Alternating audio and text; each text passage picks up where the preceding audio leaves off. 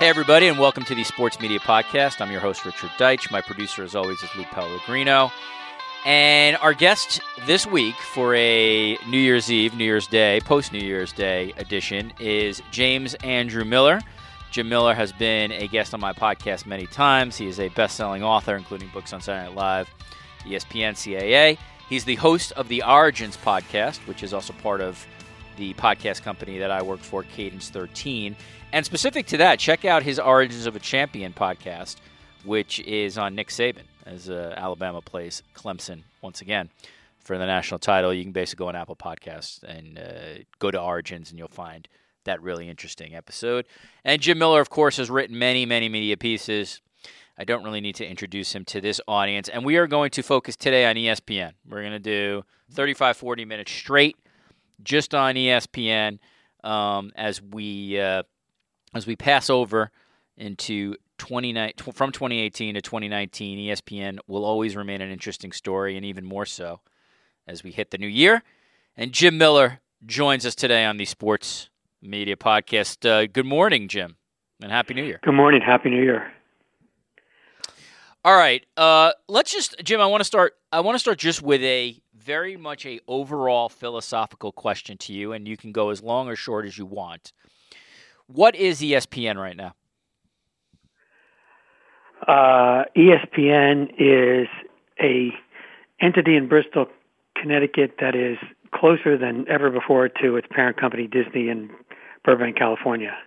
It is a vehicle that is helping Disney figure out the content world for the next decade. And to that end, if there can be a new kind of way of packaging content, Disney's own skinny bundle, so to speak, then ESPN would have played its role for Disney in doing that. It's never been the two have never been closer, I think, and I think that's probably one of the big takeaways from 2018's legacy. Okay, so that's interesting. So that inevitably leads to why, and is the why because they made a change in their CEO from John Skipper to Jimmy Pitaro? Is the why something else? But that's the interesting question: is why are these two entities more connected than ever before? Well, in a word, the answer is yes. It is when Skipper left and was replaced several months later by Jimmy Pitaro. I think one of the governing decisions in picking Jimmy was to have a closer relationship and to have more shared agreements on the agenda moving forward. And I think as a result, I think that the dynamic between Burbank and Bristol is much more symbiotic, and quite frankly, that makes it a lot easier for Bob Iger, who decided to stay on longer than he had originally announced. He extended by a couple of years, and so now he really has, I think, a relationship with ESPN that and ESPN strategically situated in a way that he wants.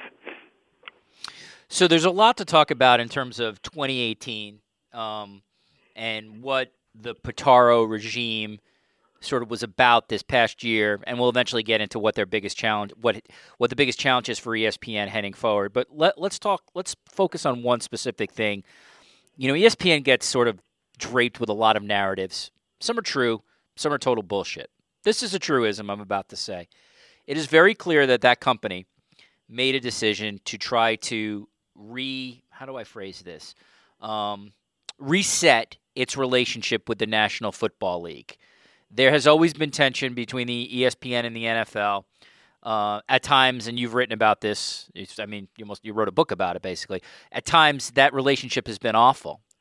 There's probably many reasons for that, including at one point ESPN's very, very aggressive reporting on the NFL. But Jimmy Pitaro came in, and he basically he told his charges below him that he wants, and I'm sure this is maybe from a Disney thing, they want this relationship much better. They want to be in the business of the NFL for a long time. And it's, at least from the outside, Jim, the optics of it seem like it has gotten better. everything coming out of both sides has been much more positive than ever before. ESPN has made it clear. It seems like they want to be in the NFL business for a long time. What has been your overview this year in 2018 of the relationship between ESPN and the NFL? And do you agree with me in that narrative is a truism, that it seems like the relationship is much better as we hit December 31st, 2018 than it was even December 31st, 2017? Well, there's no doubt. I mean, look, there were two big items placed on Jimmy's doorstep when he became president. One was to make ESPN and ESPN the brand less political, and two was to repair the damage, or at least make the relationship between ESPN and the NFL as close as possible, particularly in advance of the renewal of new television rights for the NFL, which begins probably in about a year and a half. And so I think that, and by the way, parenthetically, that's something that Iger definitely wants to do, is to stay in the NFL business. And I think it's fair to say that Skipper really, if it had been up to him alone, he would not have renewed. Not only not renewed Monday Night Football, but not gone for any other NFL package as well. He wanted to use that. I guess the last deal was $15.3 billion. So he wanted to use that money elsewhere. So I think that is, without a doubt, those two things, being less political and the NFL, are the two big headlines. And I think that, look, Jimmy was largely successful in that. I think that there was a lot. Burke Magnus, obviously, who runs programming, has a great relationship with Park Avenue. And I think that there was a lot of work being done behind the scenes and in front of the scenes. I guess there was probably it was before the season started when Trump attacked ESPN at his, I think it was down in West Virginia, about the national anthem. And that was probably, before the NFL games. And that was the only time that there was any kind of NFL noise on ESPN's radar. In fact, there's been a lot of work done, to repair things. The interesting part, though, and the big question was, part of the struggle through the years with ESPN and the NFL was ESPN's commitment to capital J journalism, investigative journalism, and covering the NFL as it wanted to be, as an independent journalistic entity rather than a rights holder. So at the beginning of the year, in fact, I think you and I talked about this a year ago. I had said that it was going to be interesting to watch whether or not whoever took over from Skipper, whether they were going to have the same drive to, cover the NFL in a very independent way, and whether or not there were going to be enough people who were going to be sticking up for the journalistic side, or there were people, saying just the opposite. And look, there were meetings. I heard about them. There were meetings throughout the year at ESPN where people, were saying on both sides, look, we have to be, it's not worth it to do this kind of piece or that kind of piece because, the NFL holds it against us, and they can hold it against us in myriad ways. And there were other people saying, look, this is part of our legacy, and we got to keep on going at it. And now some people, there's a lot of people inside ESPN who kind of, it's almost not conspiracy related, but they thought, wait a second, Bob Lee's taken off during football season, and we haven't had a big investigation into the NFL. And boy, oh boy, the programming guys are really winning, and the people who are advocating a closer, kinder, gentler relationship with the NFL. But first of all, I don't think that's true about the timing with Bob, because he's been thinking about taking time off for quite a while, and he's not the type to go quietly into the good night.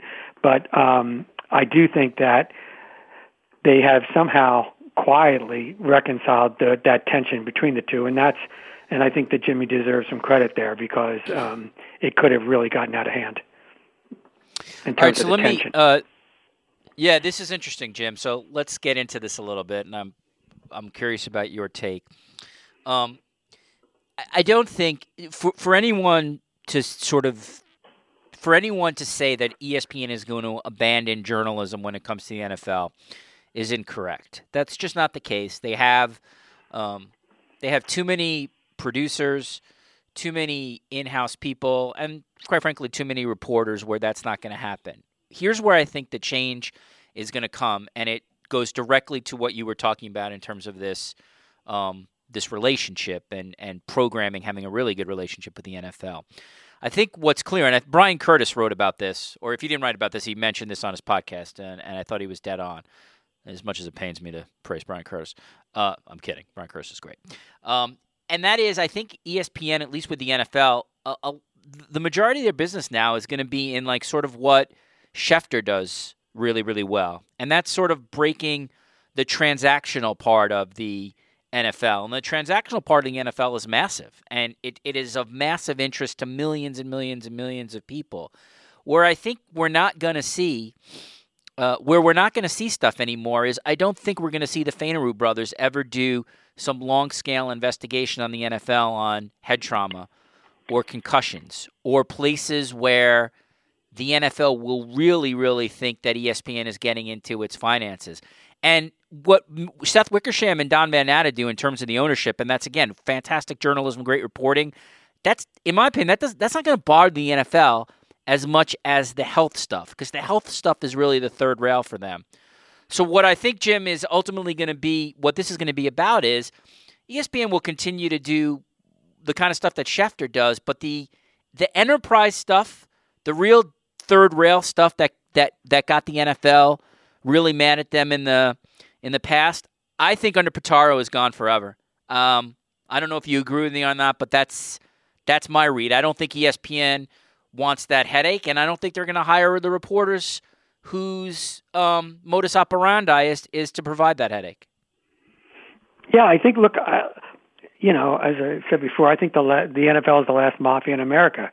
They don't, they hold grudges and there's not a lot of margin for error. And so I think that if you start with the premise that the negotiations are coming up for renewals in a very short time, and you want to have the best position possible, in addition to obviously cash equals truth on these negotiations, then this is you're not going to start doing these massive investigations, or when an athlete does something and the league either does something about it or not does something about it, go hard on the league's decision.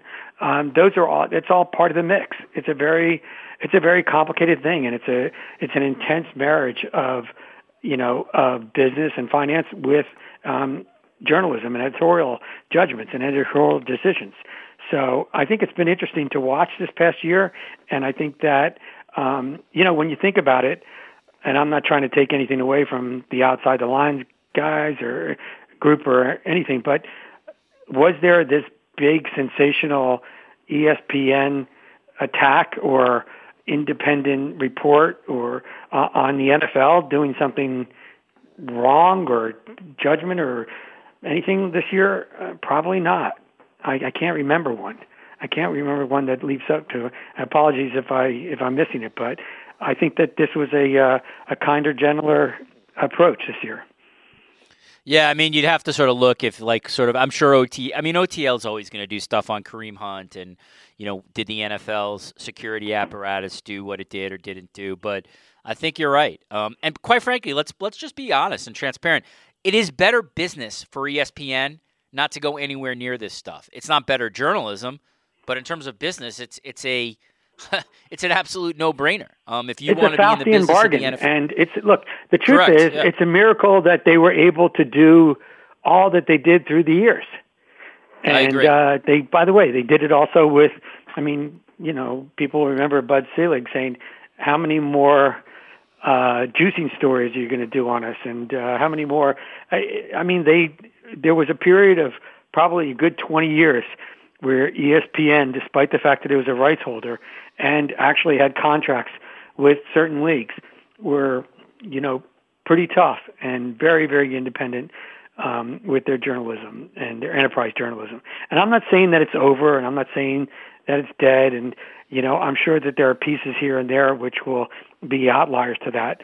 But by and large, I think that it's safe to say that there is just a different type of relationship now that exists between ESPN and the NFL.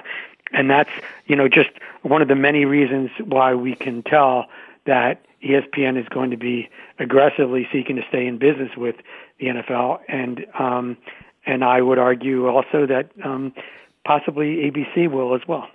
You could have two packages from Disney. Right. Fox and Turner have the League Championship Series, and Fox has the World Series. So look for ESPN to do plenty of baseball juicing stories heading forward. No, but I mean, I'm talking about in terms of the NFL. No, I'm kidding. I'm saying I'm saying if an opposite rights holder has the blue blood property, maybe ESPN goes in terms of investigations that way. By the way, with regard to that, one little side note, which is people may think is not necessarily ESPN related, but it will be. These new negotiations with the NFL that are coming up are going to be fundamentally different without Les Moonves involved. And Les Moonves' relationship with not only Bob Kraft, but the entire NFL. I mean, when the Thursday night package first came up, people asked me who I thought was going to get it, and I said, listen, nothing against anybody else, but you got to give the inside track to CBS because of Les's relationship, and sure enough, they got it. It's going to be really interesting to see what happens. I mean, can you imagine 60 Minutes without a CBS Sunday afternoon game leading into it? It's possible. It's possible. I mean, ABC could go for that package. Who knows? There's a lot up in the air, and quite frankly, I don't think there's a lot of guarantees out there.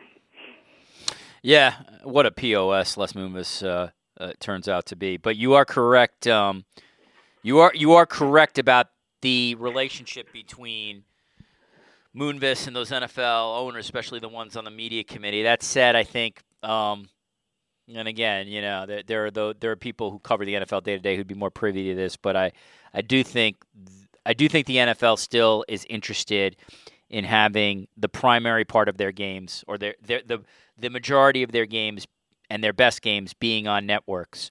So CBS would still have a driver's seat in that, just like NBC and Fox. But except if ABC can't. I mean, ABC is network. That's that. Right. That is the wild card. And I would say this, Jim. If I was going to Vegas, I might place a futures bet on ABC getting its first Super Bowl in the next 10 years. I don't know what's going to happen, and I would imagine NBC, Fox, and CBS would try to push back on that. But the NFL could get a ransom sum from ESPN in addition to the previous ransom sums that they've gotten if ESPN/ABC could get its first Super Bowl ever. And I think they got a shot. I don't know if you've heard anything in terms of talking to ESPN execs, but that to me would be, one, I think it'd be good for the NFL because I think ESPN would promote and market that unlike anything we've ever seen that company do. And I think the amount of money that they could get from Disney for a singular Super Bowl would be unbelievable. Well, you have the NBA experience for that as well, when the finals were on ABC. It's true. And they brought in 25, 26, 27 million if that series gets extended late. So, people are going to watch ABC. I mean, the Super Bowl is not going to go down in viewership if it's on ABC. The question is going to be, how does the NFL feel about changing its Super Bowl rotation pattern? And, how would the other partners feel about essentially losing one game in that cycle? But we will see what will happen. I want to talk to you about ESPN Plus because that's obviously, in terms of Jimmy Pitaro's charges, about at the top of the list. And ESPN has acquired all sorts of rights. If you're a soccer fan, it's kind of been fascinating to watch them acquiring the available leagues all over the world, including Serie A. They obviously have so much college inventory that they can put on there. They just have their UFC deal that they signed, so you're going to be seeing fights on there. And it's very clear, Jim, tell me if I'm wrong, but what they're trying to do is they're trying to maintain as many dollars as they can from the traditional cable model, where they're paid over $8 per subscriber, while at the same time creating this streaming service, which is most likely going to be their business in the future.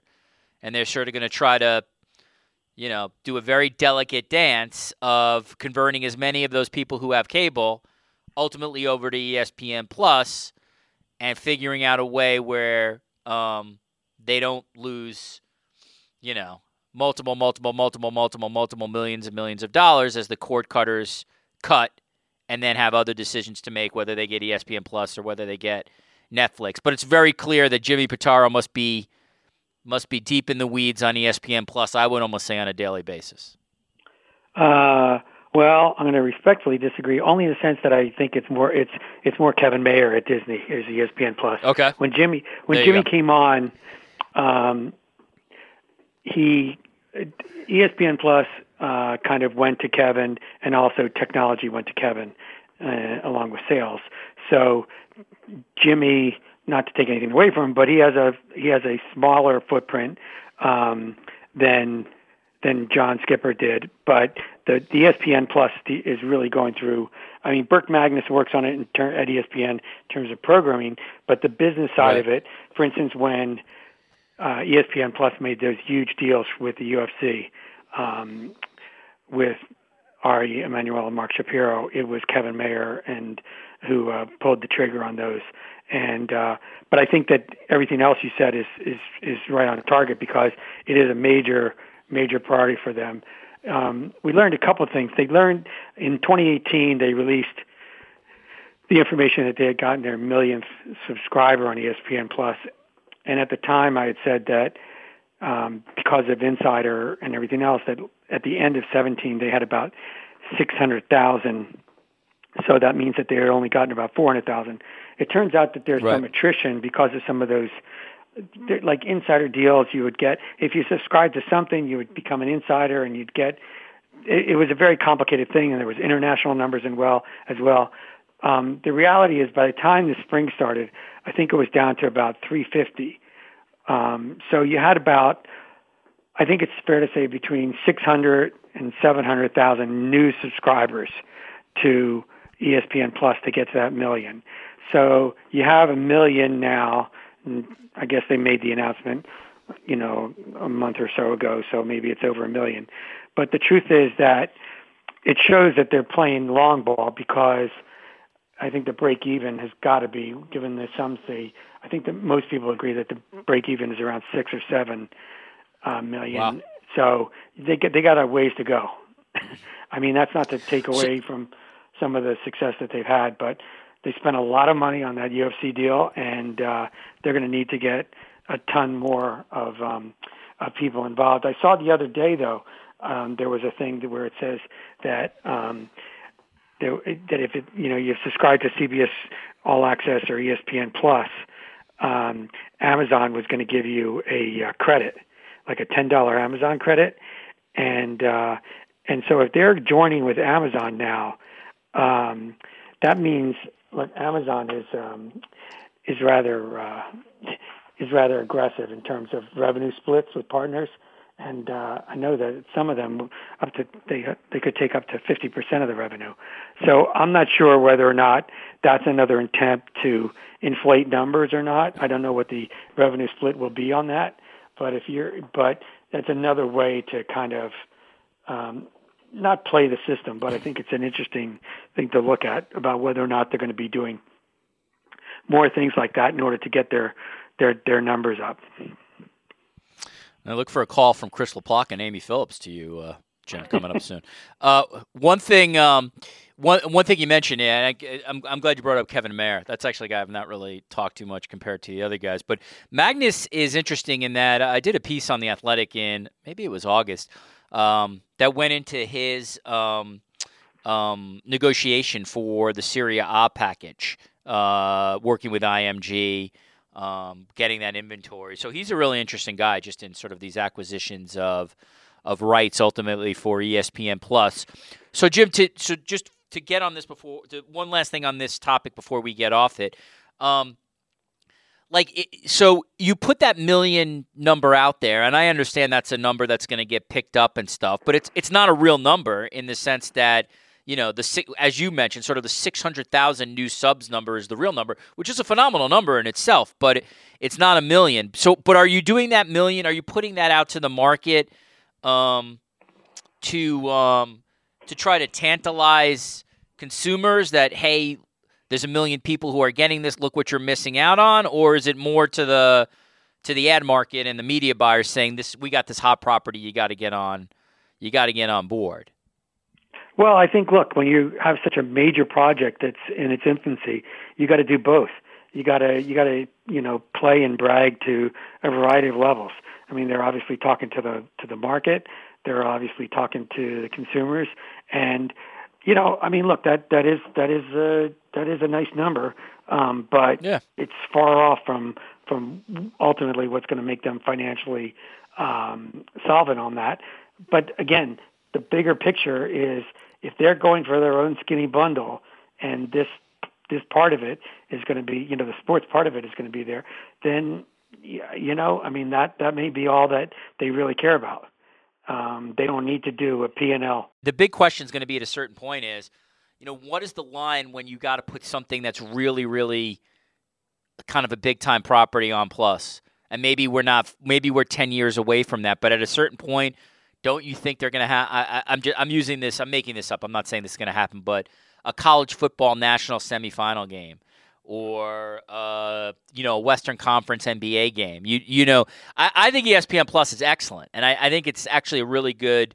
They have a lot of interesting properties to me, but I do wonder to get the number that you're looking for, 5 million, 6 million. I do wonder if at a certain point they got to put one of these gold star properties that are right now on ESPN on Plus. Otherwise, they're competing against the Netflixes of the world and the BR Lives and Fox Sports Go and everybody else. You wonder can they get to that 5 million mark without some kind of massive property that has been seen in the past by 20, 25 million people on cable or network TV? Well, look, all you have to do is start looking at what they've done, and they've spent a ton of money on acquisitions for ESPN Plus because they couldn't transfer over some of those properties. I mean, if you think about the past decade for just college football alone, what is it? Over $25 billion they've spent. They've spent over $15 billion on the NFL. They spent, the NBA deal was outrageous. So I think that one of the things that they started with was the premise that they were going to have to spend extra money and come up with new inventory by and large. And they can put some stuff up there, and Sports Center or whatever, or other kind of, ESPN created programs. But in terms of these rights, there's a lot of restrictions on those things in the long form with those deals. So they can't just unilaterally start putting those things around. And it's going to get even more complicated in the new deal because who knows what Jeff Bezos, Mark Zuckerberg, Twitter, some of these streaming services are going to be picking around at these properties as well, particularly the NFL. Amazon had Thursday nights.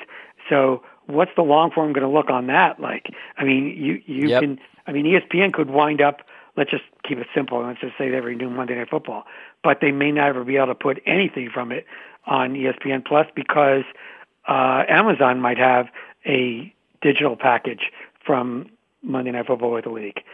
So it becomes, it's going to be very, very interesting.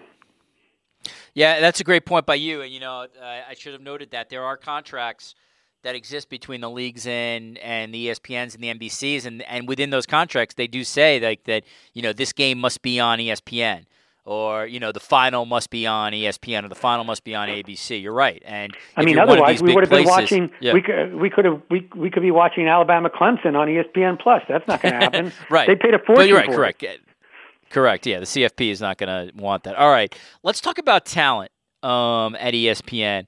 It has been a year where we have seen talent leave, high-profile talent, such as Jemele Hill. We've seen layoffs over the last 2+ years now at ESPN, where we've seen great practitioners like Jane McManus, et cetera, go.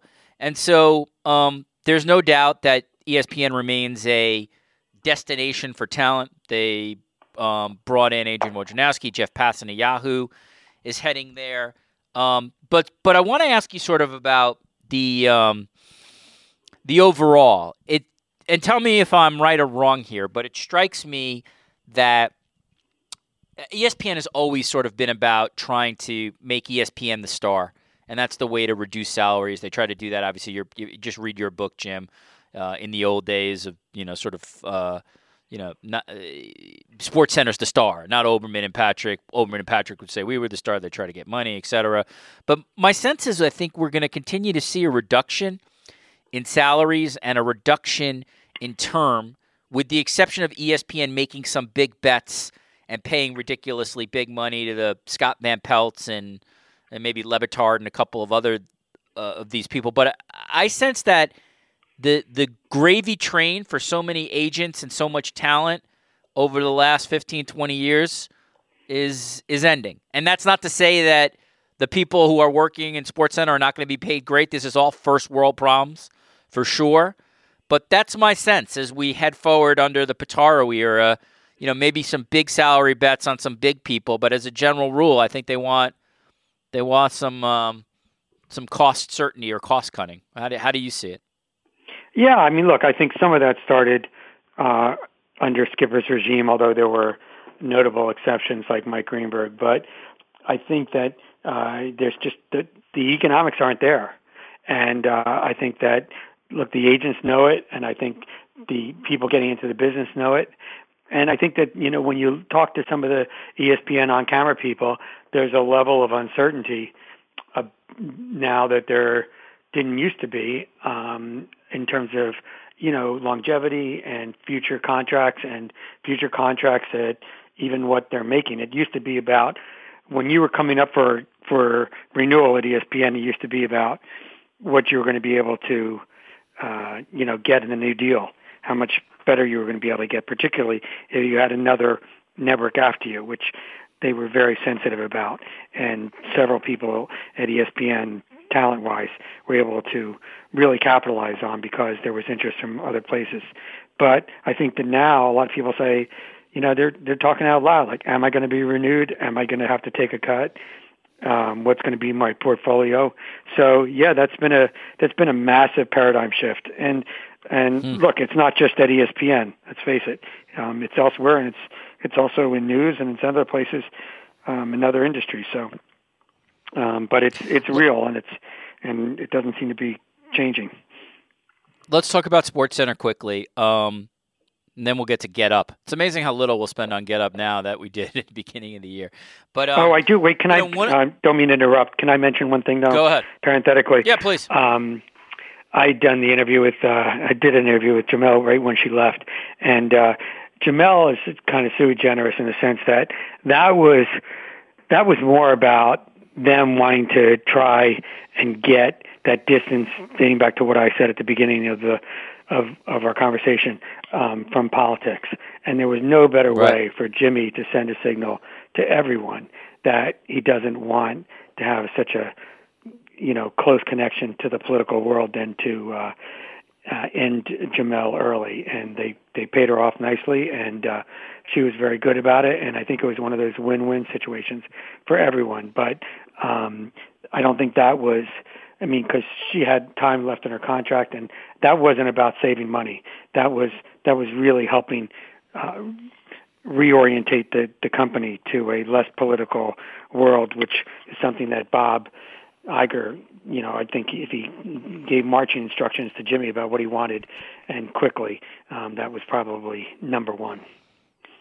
Yeah, listen, both parties, I think, in the end knew that relationship was, I reported that months before Jamel eventually left, that relationship was over. It really was just a question of officially when it was over. And you're correct. Both parties make out. Jamel got paid a lot of money to leave early, and ESPN got rid of somebody who, at least in terms of many of those executives, they felt was too much of a headache or a political touchstone. And so, yeah, in that sense, Pitaro, I'm sure, Disney probably thought that was a huge win because so much. There were many people who sort of thought of ESPN as political, you were really oftentimes thinking of Jemele Hill when it came to ESPN. We've already sort of gone through this, the sort of, I don't want to relitigate the larger narrative of politics and how often people thought ESPN was doing political stuff when it really was people on Twitter tweeting stuff about politics. Big difference. So, Jim, in terms of SportsCenter, ESPN Public Relations has really been pushing, and you always, if you get any kind of win in 2018 or 19 when it comes to viewership, you should push it. But they've been pushing their SportsCenter numbers whenever they're up, and they're certainly up at the 6 p.m. Not a ton, at least in terms of the actual viewership, but up is up. And Van Pelt's had a good year, and when the SportsCenter that runs in the morning has done, in this universe, okay. And all of this obviously is forged from Norby Williamson, who's a longtime executive, who's now back rerunning SportsCenter, who's sort of championing, SportsCenter like you used to watch it back in the day. I don't think Norby's a revolutionary. I also think a lot of this PR is sort of making Norby the conquering Roman hero. That said, I would be curious as to your take of since we have talked about it so much on previous podcasts, especially the Hill Smith SE6, and you were well ahead of the curve saying that wasn't going to work and it was fitting a square peg in a round hole. Where is SportsCenter now? And I give Williamson credit; he stabilized it, but I still would contend that it's a old school SportsCenter is still a relic of the past, and you're just trying to hold more than anything else. Well, I mean, look, Norby Williamson, for people who don't know him, he's Harvey Keitel in Pulp Fiction. The shit has hit the fan, and there's not a dead body in the car. You're saying he's Winston Wolfe? He's the cleaner? Yeah. He just comes. He comes. I mean, look, during the waning days of SC6. It was a mess, and by all accounts, and he came in, and he started to do these things. It was really fascinating to watch. Not only in terms of programming the show, but all of a sudden the stuff behind them, the pictures of, there was a picture of Obama at one point, there was a picture of stuff, all that stuff was disappearing. He just takes care of it, and I think that, he also, he's a huge fan of Keith Olbermann, and Keith Olbermann not only came back to SportsCenter, not on a full-time basis, but he also came back to Bristol, which was a huge event, because even when he was back for his afternoon show or his other show several years ago, he was doing that from New York. So that actually wound up being a pretty big deal in and of itself. I remember the day that Keith went back, and it was really interesting. But I think that Norby is dedicated to trying to do everything they can. It's really weird though, because there's kind of like a paradox at work. If you watch, let's say the Sage Steele SportsCenter, it's a big deal. They think to have Sage Steele hosting that show, and they should feel that, except that you never see her on camera. The way that they've reprogrammed SportsCenter, it's so much video, and it's so much about not only the highlights, but just package to package to package, that in a way, the anchors are more marginalized now than ever. And it's just an interesting way to program the show. That it happened when they opened DC3 and the new digital center, and that vast set that SportsCenter was on. They didn't have particularly notable anchors there because the set was a star, and I understood that. But it's just weird sometimes where you can watch for an entire break and maybe not even see the anchors' faces. It's interesting. It's curious. It's curious. Yeah, it's a good observation. I think I like Nagandi and Steele in the sense that I think they're both pros, and they've stabilized that ship. But that I'm just laughing because I remember getting so many press releases on the new studio at ESPN. It almost became its own character in an ESPN drama, the $120 million studio that was going to change the world. Yeah, well, when the Lord wants to punish you, he answers your prayers. Yeah, no kidding. A lot of money there. Get Up. We spent so much time on this thing over the last 2 years. To be fair to Get Up, whoever is even in charge of it right now, I think Dave Roberts, it has stabilized somewhat during the fall season by getting, I don't have the numbers in front of me, but this is a pretty fair estimate, between 300,000, 350, 360,000 viewers. That's obviously up from some pretty ugly lows in the twos when this thing started. That said, for the expenditure, for the amount of publicity, for the marketing, 350,000 for an ESPN morning show is not a good number. So, Jim, the question, and to their credit, they did change up the talent on that. Michelle Beadle left, was given money to leave. She got a great deal out of it. But they changed it up. They brought in some new people, new faces, and that's been good for the show. But I still,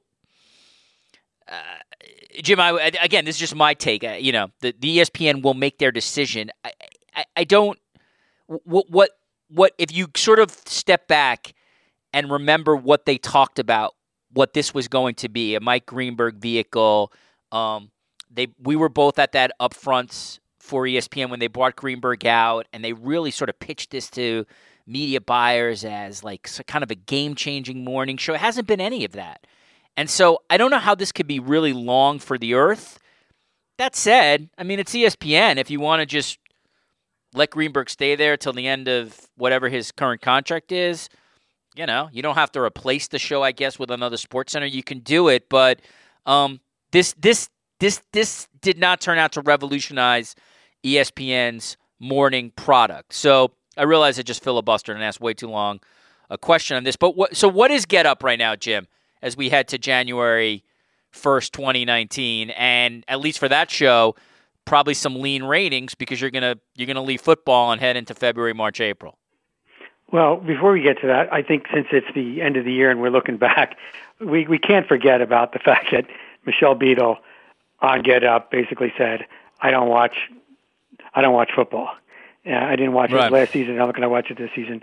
And I mean, there's a lot of gumption there. That was pretty hilarious. Take some pretty good lawyering and a nice contract.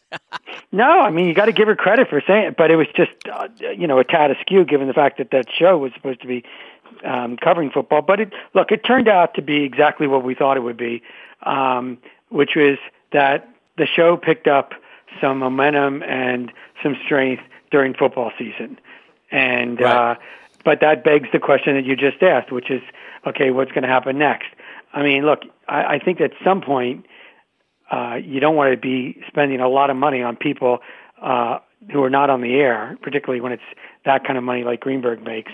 And, I think that's where it's incumbent upon executives, from Dave Roberts all the way up to Connor Schell, who's in charge of content, to say, look, how are we going to make this thing work, and how are we going to make this thing survive? They had a long lead time with Get Up. Remember, they announced it and all the deals, and then it was so long before it went on the air, so they had plenty of time to decide what they wanted it to be. And it turned out that once they got it on its feet, they needed to do more work. But I hope that they've been doing some, work during this season to say, okay, look, we're not going to have NFL games to kind of draft from. So we should kind of come up with a new identity or a new reason for people to watch. That remains to be seen. But I think that, look, it doesn't have to, with ESPN, and this happens with First Take, it's all about tonnage. People don't understand how Stephen A. can get, paid so much, or that Skip used to get paid so much. But that's like tonnage. Those hours, and with younger eyeballs and more urban eyeballs and whatever, that's really important to ESPN. It's important to ad sales, and it lifts a lot of boats outside of its own particular rating. So the question is become how can they make Get Up viable in a post NFL or post football season world? And I don't know. It's going to. We have every right to say to them, look, what have you come up with for us? Because what it was before the season started was not great enough.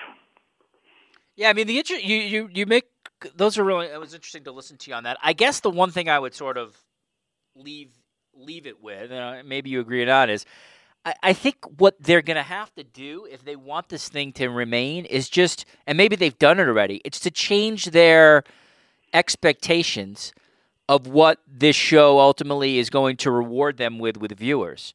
They have, I think this is fair to say, this is not hyperbole. This show has no chance to get 500,000 viewers on average ever. There is zero chance. Nothing will game change this show, short of maybe the hosts lighting themselves on fire every show. I mean, it's just not going to happen. So the question is, if you're ESPN and you're Connor Schell and you're all these execs, are you okay with having a morning show on ESPN that averages, 300,000 viewers? And can you make money on that? And is the tonnage that provides, or maybe the opportunity for some people like Maria Taylor and some other people Cassidy Hubbarth, to get hosting experience and to sort of showcase different things at Taylor Twellman's. Like, is that okay? And maybe the answer is, Jim, that's okay. And like, it's not going to be a ratings hit, but we're just going to keep it on. Or maybe otherwise, just adapting to the new realities. Look, if you look at you look at the network evening newscast, I mean, when Dan Rather was on, he used to get like a 29 share. I mean, right. And now those and the audience has shrunk, and they're basically those shows are just basically breaking even now. I mean, there are times when you have to adapt to the new realities of the marketplace and what consumers are doing and not doing. And so maybe they say that to themselves. But what I was saying was actually a step further, which is even if you're going to say to yourself, okay, we're not going to get the rating that we thought we might, or that might suggest that we're getting a good ROI on how much this bloody thing costs, it still has to be a great show. It still should be a great show. And I'm just, I'm really interested in seeing what happens. Yeah, let's be blunt. It's not a great show. I don't think it's a bad show, but it's not a great show. I think there are better sports shows in the morning.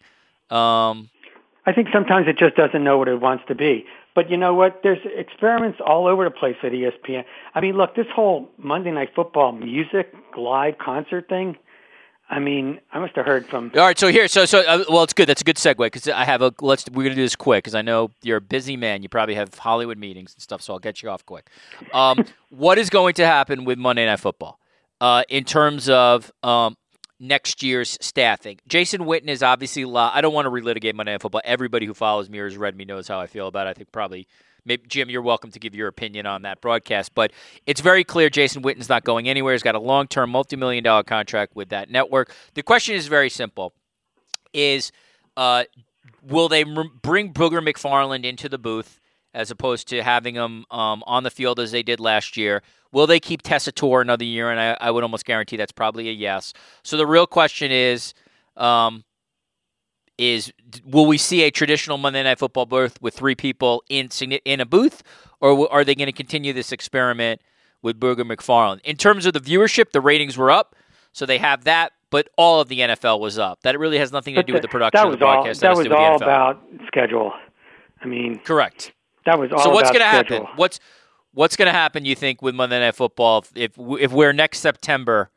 What do you think this show looks like in terms of talent? I don't think they're going to blow it up again. I think they're going to keep the same team. And I think that whether or not he's blocking people's view or he's in the booth, I'm not sure yet. I do think though that the pregame and postgame. I know that there are a lot of people talking about about that, and trying to Yep. strengthen that. And again, that music thing was just really weird because you have all these people that you're paying money to talk about football, and all of a sudden you're like, okay, here we go. Here's a concert. And by the way, from our bad food in small portions file, I mean, so many people even inside ESPN were talking about who are some of these groups, and we didn't really. It was kind of a weird thing.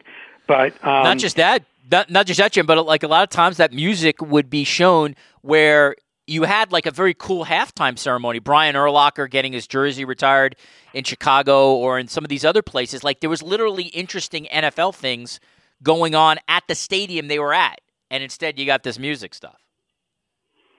Yeah, or afterwards when there was one time they were interviewing the post game. They're interviewing Carson Wentz, and he was saying how Steve Young was one of his heroes, but by that time they had already switched to Scott Van Pelt. But Steve Young had just been on the field.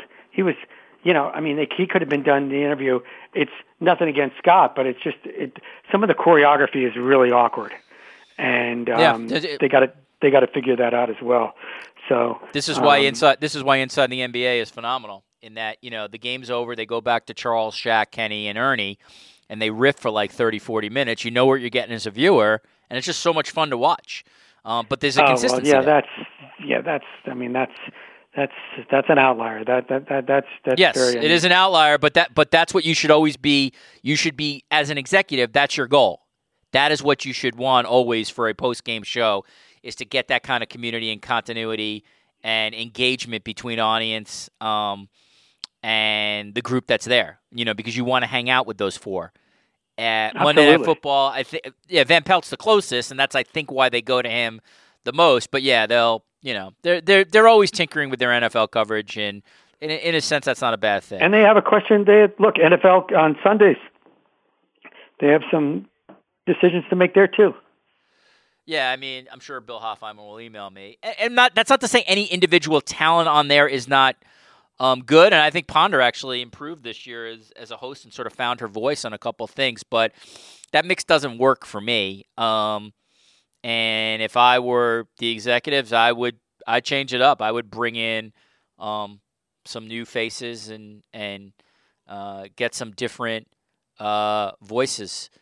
Well, the new organization puts Lee Fitting in charge of basically in charge of football, and it'll be interesting to see.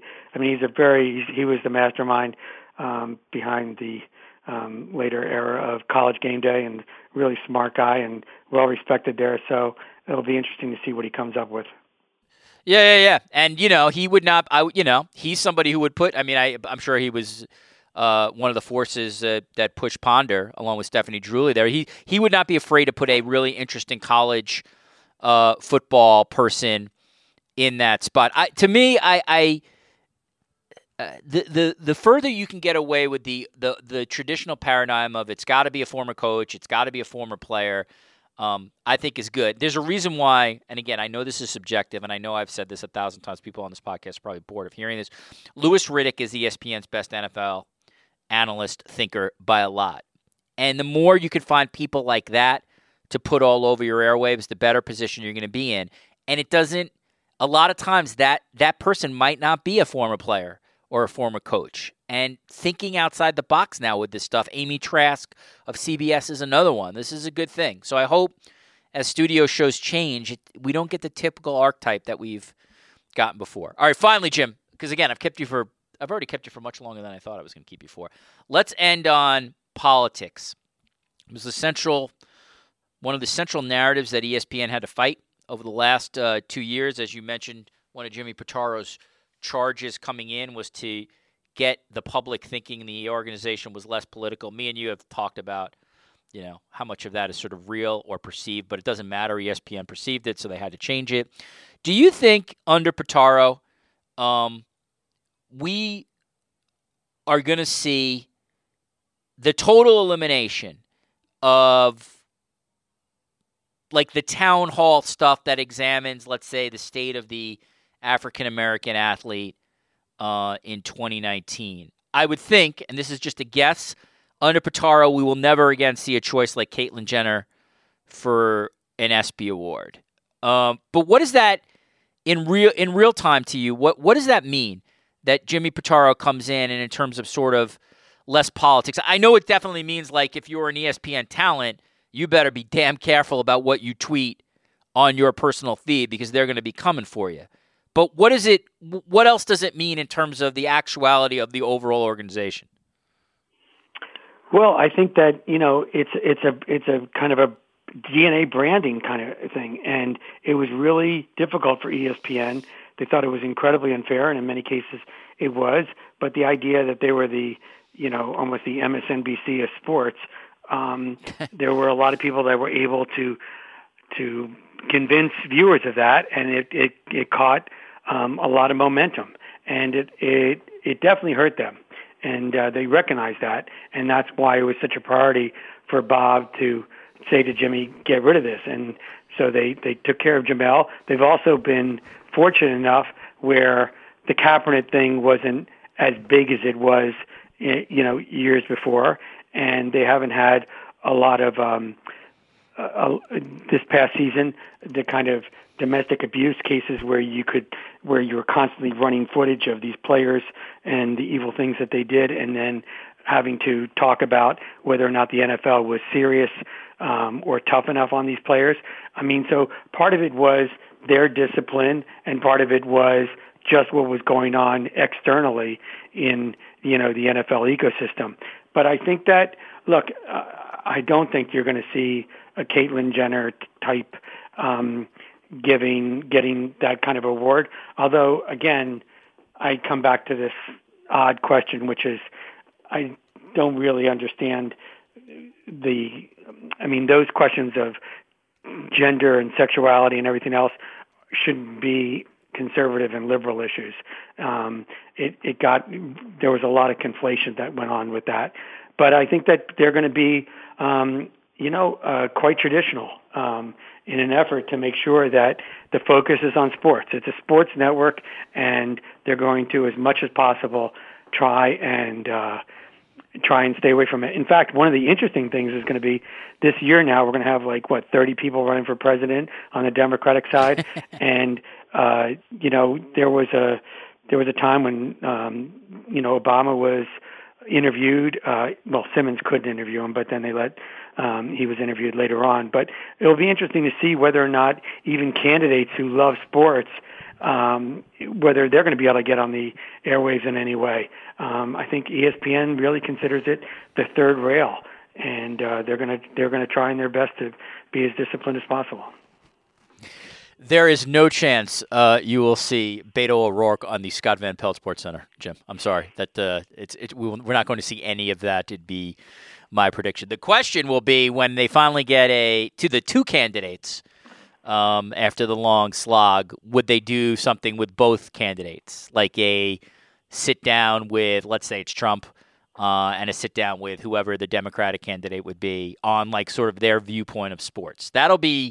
That's an interesting one to me. Would they go there, and the answer might be they're not going there even. They don't want that connection to come up at all. They don't want to deal with it, and they'll let other people interview those people about sports. To me, I think that's abdicating something, but for business, that seems to be the smart business play. What do you think? Yeah, I agree. All right. Jim, I know you're tired already. I'm going to let you go back to sleep. I'm sorry, I was coughing. You took a long flight yesterday, so you did me a favor by being on this. Is there anything you want to promote before we get out? Before I let you go? No, I'm really curious about the NFL negotiations, which I think they're going to collapse the window because technically Monday Night Football goes first. So everybody's preparing for those negotiations now as we speak, both financially and just in terms of creatively and the presentations they're going to make to the NFL. And I think that's going to be a wild one.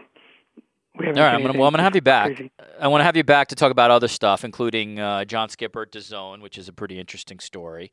And obviously ESPN is going to be a story throughout. And again, you've been there from the old podcast at SI. You're here. There's always significant viewership bumps when you're on. So you are not only helping me out, you're helping Lou Pellegrino Chris Corcoran and the entire Cadence 13 family. Well, congratulations on your transition from SI to The Athletic. My transition from mediocre to above average. All right, Jim Miller is a best-selling author, as you know. Google his books. He's on Amazon. He's all over the place. He's the host of the Origins podcast. The last big one was Sex and the City, which I'm not a big Sex and the City fan, but the people who listened to that told me it was pretty awesome and super honesty from Sarah Jessica Parker and others. So if you're a Sex and the City fan, check that out. And also, obviously, the Origin stuff, with Nick Saban and everything else on there. He's just go to Apple Podcasts or Stitcher. Type in Origins with Jim. And I don't mean to do a blatant plug, but I did do a podcast on ESPN and social media, and it wound up being. I'm glad that it's gotten a lot of attention because everybody who cooperated from ESPN, it's probably about 15 people interviewed, including Skipper, Jamel, Sage, and others. You got a lot. You got a lot of the players on that. It was. If anybody's interested in how social media kind of evolved and devolved at ESPN, please listen and let me know what you think. Yeah, check that out. And listen, Jim Miller gets invited to the biggest podcast in the game, the Bill Simmonses and the people right. at that level. So for him to slum on this small niche podcast, oh my God, here we go, is fantastic, and we appreciate it. Can't thank him enough. All right, James Andrew Miller, Jim Miller, thank you as always for your time. Thanks for having me. All right, back in the studio, my thanks to James Andrew Miller, Jim Miller, for coming on the podcast. He's been on pretty much about as much as anybody, maybe except for John Oran, and it's always interesting to have a discussion with him about ESPN. I appreciate his time, and he's got a mega popular podcast, Origins, so make sure you check that out. The producers at Cadence 13 do an amazing job with that podcast. That is really, really labor intensive. Obviously, Jim does a great job of narrating it and putting it together and the booking, but that is a really impressive production. Quite frankly, much harder than this one. No offense to my buddy Lou Pellegrino, but that is some hard work that those guys do for Origins. The previous podcasts, if you want to check them out, the one before this one was Chelsea Janes of the Washington Post and Bruce Feldman. Chelsea has an interesting story in that she's leaving the Washington Nationals beat, which she's been on for a number of years to cover politics. She's going to cover the 2020 election and one of the candidates. So that was really interesting, just how that works at the Washington Post, and that's really cool. Before that, a NBA roundtable with Howard Beck, Candace Buckner, and Surit Sohi, three very prominent NBA writers. That was a lot of fun if you're interested in how the NBA is covered and what happens there. Check that out. Tom Verducci. Before that, Rebecca Lobo and LaChina Robinson on women's basketball coverage in the States. And then Troy Aikman, Kate Abdow, Rachel Nichols, Candace Parker, Jamel Hill, Renee Young, and many others. Just head to the Sports Media with Richard Deitch page. Please leave us a review. That really, really helps keep this podcast around, and obviously subscribing is the reason it exists. One quick note before we go, and I want to wish everybody, first of all, Happy New Year, and the best of you for 2019. My family moved from New York to Toronto in 2018, so it was a really major year for us, but Toronto's been incredibly welcoming. Canada's just an amazing nation, and so a shout out to everybody who's been so great to us, where we've made this pretty mega move in our lives. So one last note here that I just want to make note of. A couple weeks ago, I sent out a tweet, not over my feed, but I responded to a couple former colleagues of mine at Sports Illustrated, where I said to them that while I know it's not everybody's style, I was hoping I saw more people from Sports Illustrated support our old colleague Maggie Gray, who Maggie Gray, for those of you who don't know, is a WFAN sports talk host in New York City. She's on the show right before the Mike Francesa show. One of the great colleagues I've had during my career. Just an incredible professional, so super talented. And so for the backstory on that is, in terms of supporting Maggie, she said some comments about Jim Dolan, the New York Knicks owner, a couple months ago, where she really just sort of called Dolan out for, a number of issues, including some what she sort of considered was some hypocrisy, especially around the Anuka Brown Sanders situation. You can Google all that. I'm not going to sort of go through that because it would take too much time. In response, James Dolan ordered basically businesses around the country to shut down working with Entercom. That's WFAN's parent company. I think banned Knicks and Rangers players and MSG broadcasters from appearing on WFAN as well. So basically, took Maggie's comments, which I thought were legit, and, went sort of full nuclear. I guess that's his right, but ultimately a massive bullying act. So I certainly supported Maggie and support her on that. And so what I do want to do, though, is, in tweeting that to a couple of SI colleagues, I think I gave the indication that there was nobody at Sports Illustrated who stepped up for Maggie Gray publicly, and that was not the case. So I totally apologize for that. I got to be better with my language in terms of being specific. So as I found out after the fact, there were many people from Sports Illustrated who definitely tweeted some public support out, people who privately reached out to Maggie. So that was a bad job by me. I always want organizations to, especially someone who's been as great as Maggie Gray, you want them to step up en masse for her. And so there were people who did that. And so I just should have been more careful. If I was going to be specific, I should have sort of pointed out someone specific as opposed to tag the whole organization. So my apologies on that. I worked for Sports Illustrated for 19 years. That's a place I basically grew up in professionally. I spent more hours at that office than I did at my house by a lot. And I care about that place. So the people who called me out privately on that, I got a cell phone that they were right to do that. And finally, Maggie Gray did not tell me at all to do this. And I know she heard from a couple people thinking that she put me up to that. She did not. Maggie Gray doesn't need me to put her up to anything. She's fantastic. So that was all me and my doing. I've screwed up on Twitter before. I will screw up again.